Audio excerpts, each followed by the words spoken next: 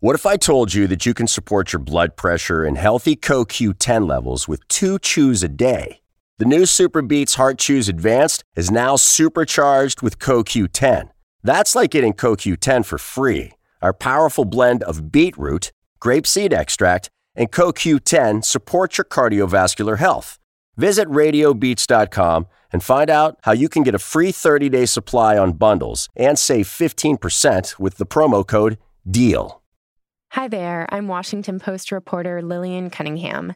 Stay tuned after the show to hear about my latest podcast, Moonrise. It's the dark but true story of why we went to the moon and what we found there. The full series is available now. From the newsroom of The Washington Post. It's Robert Samuels from The Washington Post. Host, this is Sarah Kaplan. Hi, this is Elahe Azadi with The Washington Post. Hey. This is Post Reports. I'm Martine Powers. It's Friday, October 25th. Today, the dangerous journey for refugees fleeing Syria for a new life, and a Republican plan to get an unlikely group to start voting.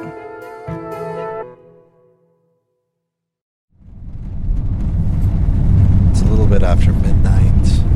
We've just turned off the main highway in order to avoid a checkpoint. So we're on a gravelly back road, which adds another half hour or so to our trip. But the passengers, I think, are too tired to be worried about it. There's a network of Syrian drivers that's been operating for much of Syria's civil war. And the network has sort of sprung up to serve the very large population of Syrian refugees who live in Turkey. I am Kareem Fahim. I'm the Istanbul bureau chief at the Post. Earlier this year, Kareem and his colleagues spent weeks riding along with this underground network of drivers who take Syrian refugees deeper into Turkey. But in the course of doing that reporting, we were also spending time at what are called passenger houses. And these are these apartments or safe houses that the drivers go to pick up newly arrived refugees. And that's where I met Farah and Bishr. Farah and Bishr are from outside of Damascus. Like so many other Syrians, they fled their home in search of a better life. But refugees are facing growing hostility in neighboring countries, including in Turkey, where there are about 4 million displaced Syrians. And for people like Farah and Bishr, the journey is getting much more difficult and dangerous. So we listened to them and spoke to some more people in the safe house, and we were trying to figure out where we would go next, which driver we would follow, which group of refugees we would follow. And we decided to follow the two of them. So at what point did you meet this couple? So at the beginning of their journey, still in Syria, they had already spoken to a smuggler who I think sort of laid out their general route. And this route is sort of well-worn now over the 8 years of Syria's civil war. You get to the border areas, and once you get to the border areas, you get transported to some intermediate point, and then from that place in central Turkey, you head to the coast. So there's not sort of wiggle room in that. And so when I met them, they had reached the sort of intermediate point in central Turkey. They had already been able to get past the border areas, which are some of the most difficult. They just had to get from the central Turkish city in Konya to Izmir, and it's pretty much a straight shot. So we're about halfway between Konya and Izmir. I'm in a car with a young married couple from around Damascus. So you decided to spend some time with them and to ride along with them. What was that like? So I had taken a few of these rides before, so I was used to it, but Farah and Bishr were unused to it. She especially was on edge for most of the trip.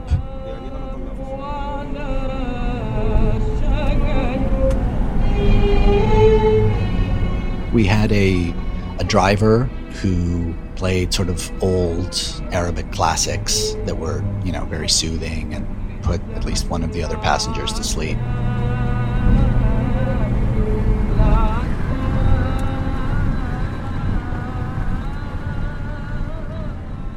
We went from the city of Konya in central Turkey to Izmir, which is on the coast and is, one of the hubs for refugees who are taking the boats to Greece. That's where their smuggler had directed them to a, sort of coastal launching area where they would catch a boat. And when you guys finally got there, what was it like for them? And did they seem relieved to have arrived, or did it just sort of add more nervousness to get to the next stage of their journey? I mean, initially, they seemed very relieved. We ended up in this sort of district where there are lots of these flea bag hotels. And this is where a lot of the refugees end up staying before they get on the boats. And, there was a little bit of tension as we went around to different hotels and they were having trouble finding a room. But then, we finally found one. We spoke to them a little bit in the lobby before they went to bed. And they did seem much more relaxed. Do you think you would go back to Syria? No, I don't want to. Why? No, not going back. No chance to live in there. I can't raise my children in there. Why? It's too hard. Bad schools, bad hospitals, bad... War.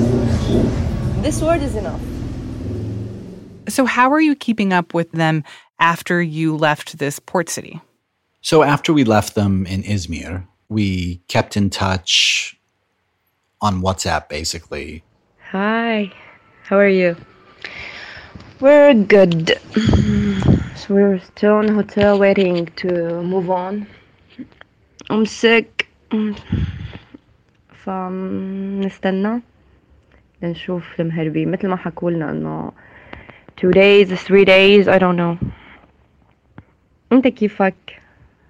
And so I would send a message, and often Farah would send back a voice memo, and this went on for a couple of weeks. We're good, still waiting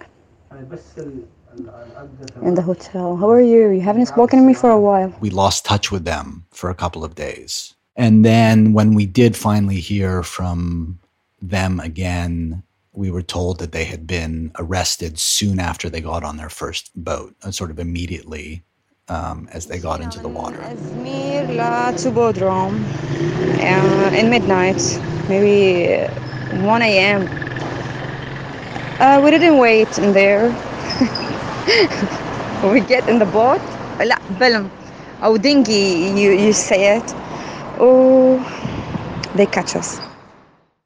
At that point, they probably could have stayed in Turkey. They would have had to stay in that city, but they didn't choose that. And they immediately headed back to the coast. Farah sent me another message saying, I'll try again. 4 days until I get back to do it again. That must have been so frustrating for them, the fact that they made this whole journey to get to that city. They're waiting there for such a long time. And then as soon as they make some progress, that they kind of have to start over with that stage of their journey. Yeah, exactly. And clearly they were frustrated, but she didn't at that point sound defeated at all. The next time we heard from them, they told us that they had been able to get on another boat, but that the boat had sunk.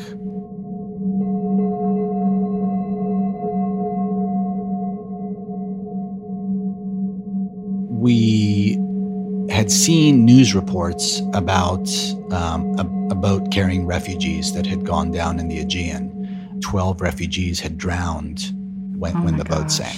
But she and her husband were okay? She and Bishar were okay. They had been sort of in a position on the boat that allowed them to sort of quickly jump in the water. But several refugees they knew and had traveled with had lost family members in the sinking. One of them was a young man named Ahmed, and he had been in this cabin below deck. At one point, for some reason, the smugglers had locked the door to the cabin to prevent refugees from running around the boat and, I guess, capsizing it. And, in one of these videos that emerged from the Turkish news services after the sinking, you can see Farah and Bishar being rescued.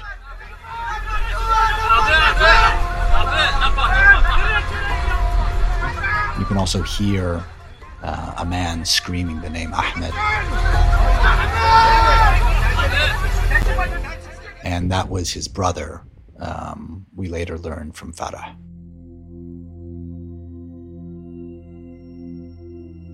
It was shocking, because, obviously we've been following sort of every step of this journey and had heard about so many other people crossing sort of without incident. I think, at some point we just expected that that's how it would go for them.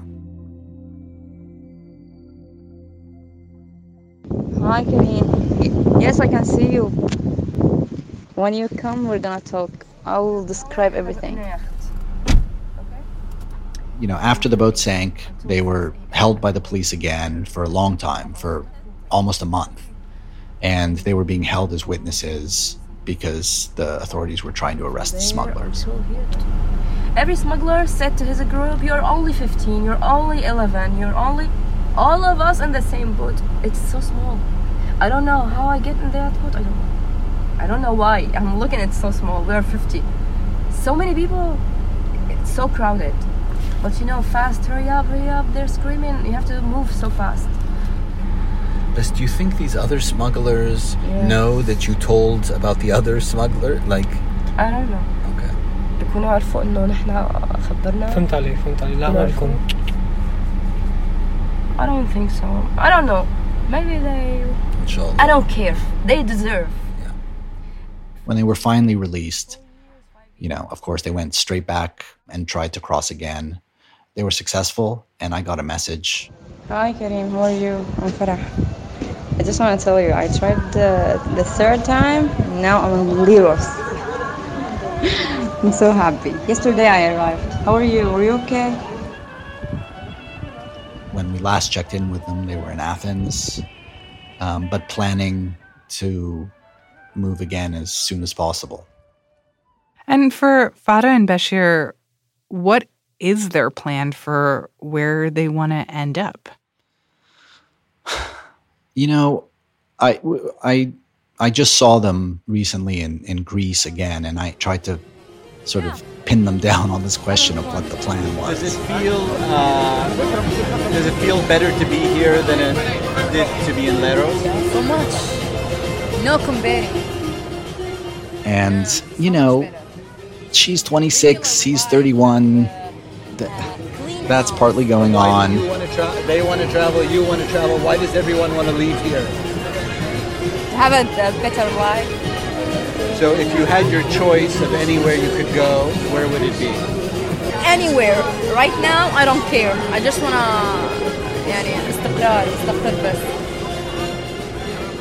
Farah said, we're just looking for stability, whatever that means. But where they should end up seems to be sort of the last question they're asking. It's just, how do we get from here to the next spot safely and together? Kareem Fahim is the Istanbul bureau chief for The Washington Post.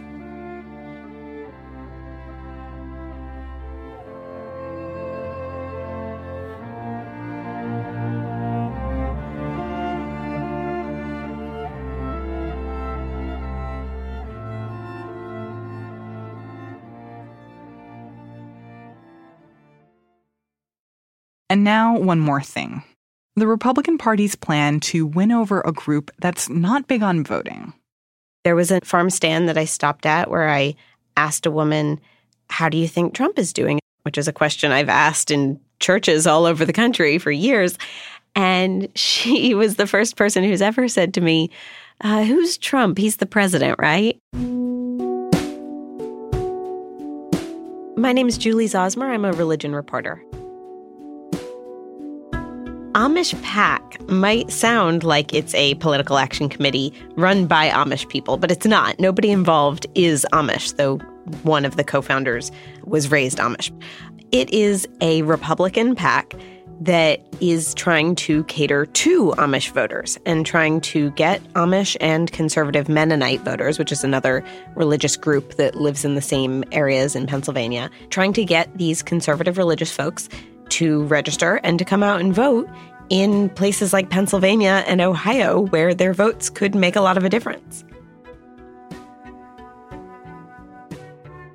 When Amish people vote, they tend to vote for Republicans, but they typically don't vote.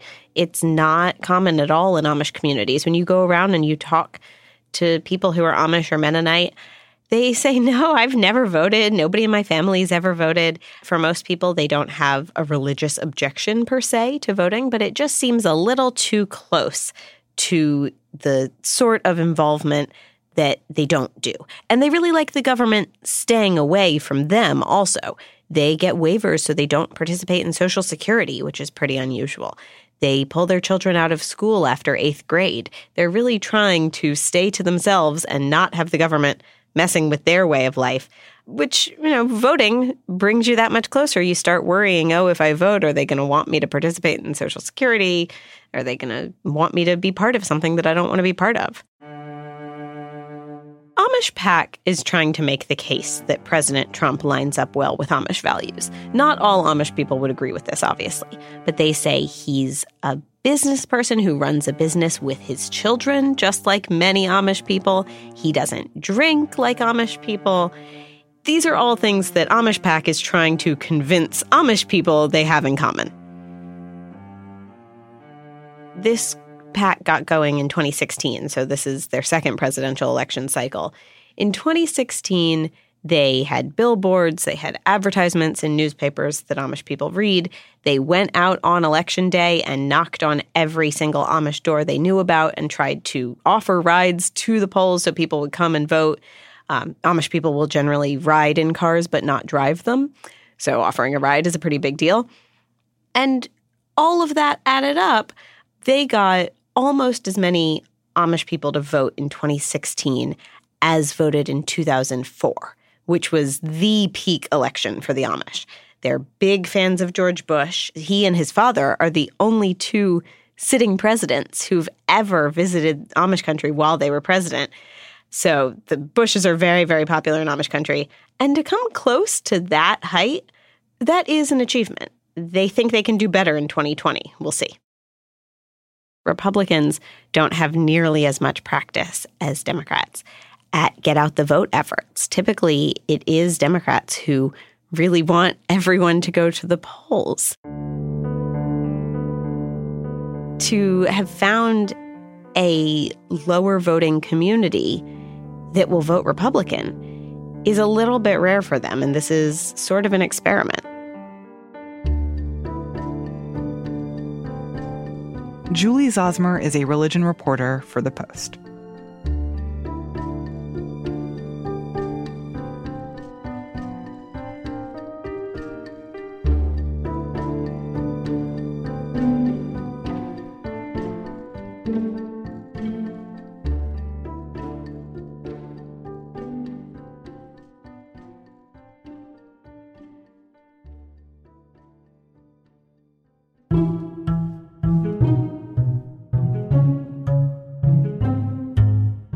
That's it for today's show. Thanks for listening.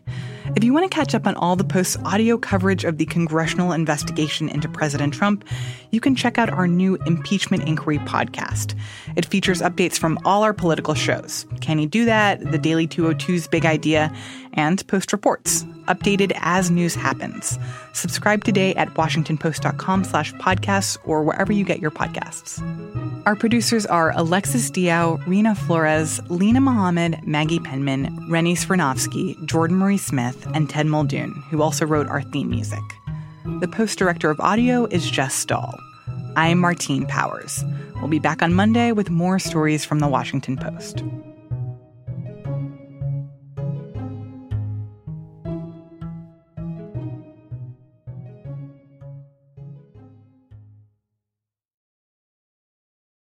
Hi, I'm Lillian Cunningham, host of the Washington Post's presidential and constitutional podcasts. We've just released the finale for my latest series called Moonrise. It re-examines the story you thought you knew about why we went to the moon. I dig into newly declassified documents and presidential records, closed-door political deals, the Cold War nuclear arms race, and even the history of science fiction to tell a new story about space. Listen on your favorite podcast app or at washingtonpost.com/moonrise. You can binge the entire series, available now.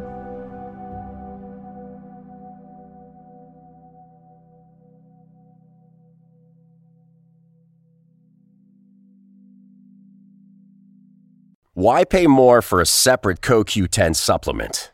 Enjoy twice the benefits with SuperBeets Heart Chews Advanced from the #1 doctor, pharmacist, and cardiologist recommended beet brand for heart health support. The new SuperBeets Heart Chews Advanced by Human is now infused with CoQ10. That's essentially like getting CoQ10 for free. Our powerful blend of beetroot, grapeseed extract, and CoQ10 ingredients support nitric oxide production, healthy blood pressure, healthy CoQ10 levels, and heart-healthy energy with 2 tasty chews a day. Plus, SuperBeets Heart Chews Advance are plant-based, so you get heart-healthy energy without stimulants. For a limited time, get a free 30-day supply of SuperBeets Heart Chews on all bundles and 15% off your first order by going to radiobeats.com and using promo code DEAL. That's radio, BEETS.com, code DEAL.